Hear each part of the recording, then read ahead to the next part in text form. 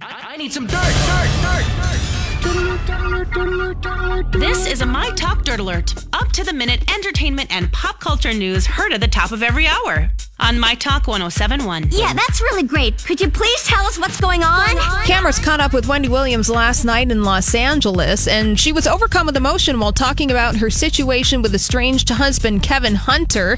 She was spotted outside of LA's restaurant Roscoe Chicken and Waffles, and the mystery man she recently posted a photo of on Instagram.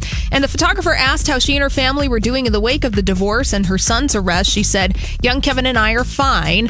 And she said, "Big Kevin, Godspeed. Sometimes in life stuff happens and it's okay. I still got a very full life that I really adore. Please don't make me cry." And despite her best efforts, she did begin to sob as she reflected on her relationship with Big Kevin and the fallout from her pending divorce. She's on her 5-week hiatus. Oh, she is now, is that? Yes. Because I saw the picture of She's with Kim Kardashian and Blac Chyna, and she got on a TMZ tour bus. She's holding hands with the guy. Yeah, they're out in LA. Who do we think this is? I don't know, but I don't know. Okay. Yeah.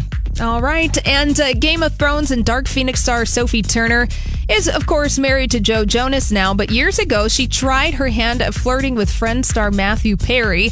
She said this happened back in 2016, where she gushed over Matthew Perry doing some work on the block where she lived. And apparently Turner is a Friends fan and was starstruck by the actor's presence.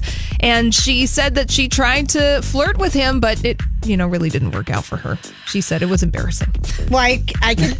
I mean, he's so much older, too. I know. That's really kind of funny. Yeah, she would have been 20 at the time. Yeah, 2016. She's 23 now. So, yeah.